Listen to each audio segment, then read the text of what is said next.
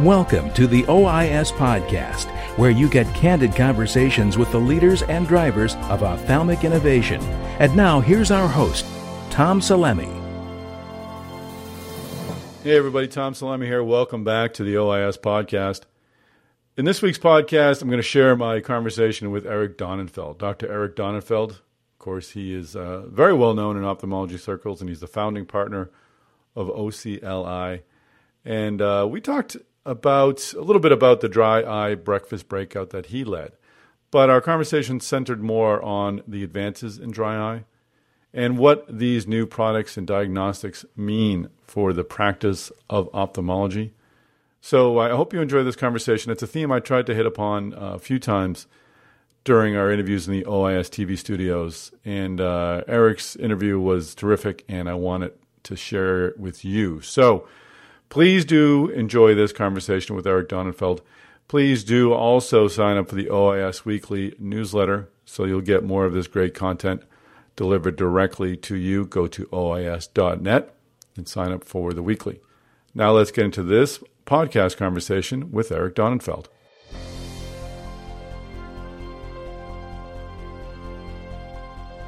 Eric, thanks for joining us. You hosted our dry eye breakfast panel this morning. It's obviously an area that's seen some great advancement over the past year. How did the panel go this morning initially? Let's start with that question. Well, we had an extraordinary panel. The room was overflowing.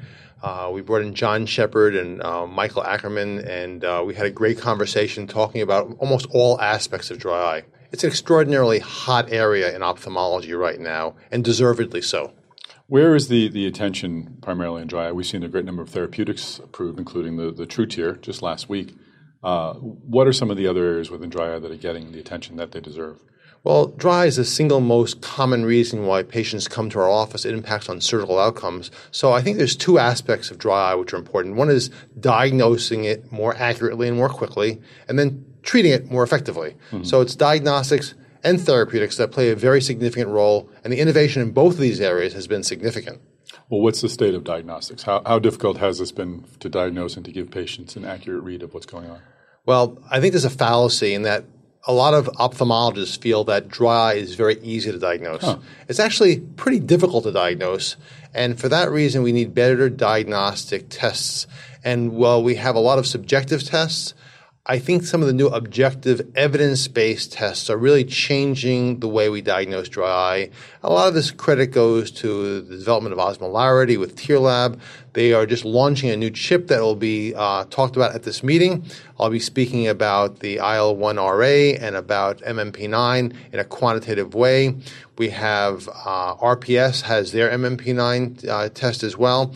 And we have some great diagnostics. TearScience has the LipiScan, which allows us to do dynamic meibomian gland imaging and really look at the glands and see what role the meibomian glands play in dry eye disease. So a lot of good diagnostics that make it easier and more accurate to diagnose dry eye disease. How does the introduction of these diagnostics impact, number one, your practice? Because you have to bring this equipment in and I suppose make space for it. And number two, your communications with patients. Is it a lot easier now to talk to them about this irritation in their eye than it was before? That's a great question. And the answer to that question is these diagnostics have been incorporated seamlessly into our practice. And what we do is we give a questionnaire to every patient who walks into our office. And that questionnaire asks dry eye related questions. You can use a speed questionnaire, an OSDI questionnaire. We just modify our own. And then if that questionnaire has positive responses, it enables our technicians to order the appropriate tests. These tests don't take a lot of time. They're done seamlessly. They're done before the patient sees me so that I have the history and I have the diagnostic testing already done. So I already have a good idea of what the disease is. So the great aspect of these tests is these tests are covered by insurance, number one. And number two, they allow me to make the diagnosis more easily. I spend less time diagnosing the disease, and it enables me to spend more time talking to the patient about therapies. I also diagnose the disease more accurately thanks to these testing. So it's good in almost every respect. It's good for the patient, it's good for the practice, and it's certainly good for the doctor as well. The reimbursement's an interesting aspect. Is that it must bring new people into your practice, people who maybe haven't come to see you before? Well, having new technology and doing advanced therapeutics is really the hallmark of a successful practice. Mm-hmm. You have to be able to offer patients new technology. And developing a better system for diagnosing the most common reason why patients walk into our office has really been a great aspect about these new diagnostic tests.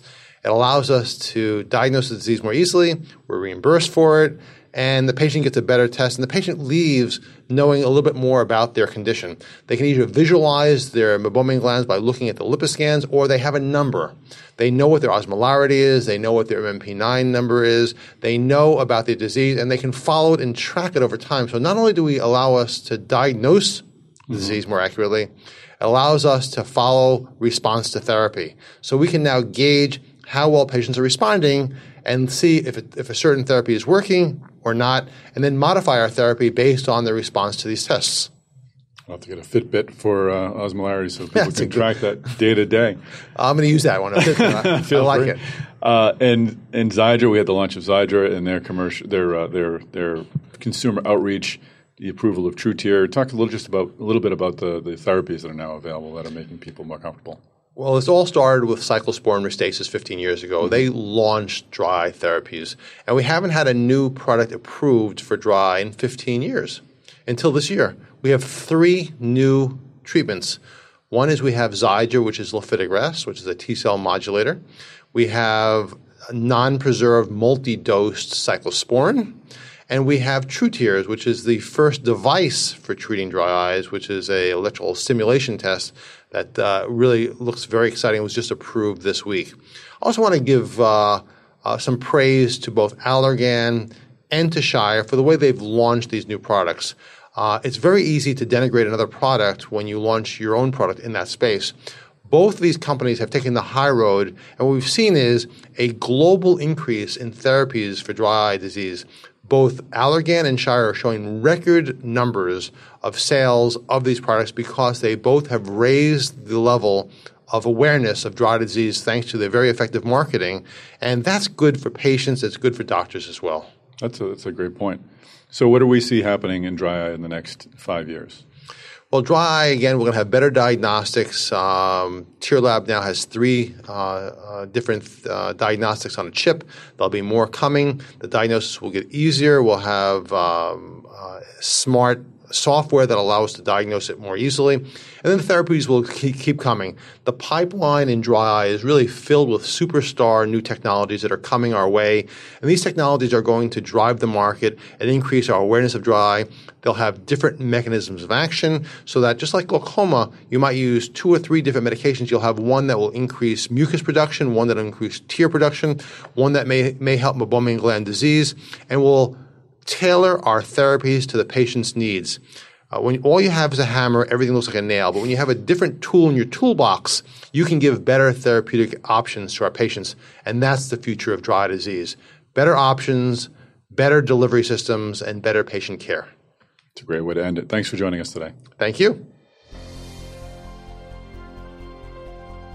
And that is a wrap. Erik Donenfeld, thanks for joining us in the OIS TV studios and on the OIS podcast. Pleasure to have your thoughts and expertise on the podcast. Thank you, podcast listeners, for joining us. I hope you enjoyed this talk. Do us a few favors. Give us a ranking on iTunes. Let us know how we're doing.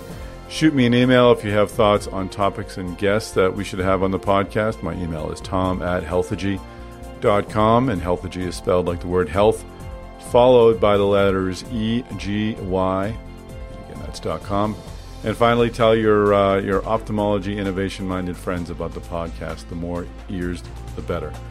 And that is a wrap. OIS at ASRS is happening on August 10th in Boston. Registration is open. Go to OIS.net, sign up there, and we'll see you in my hometown, Boston, Massachusetts.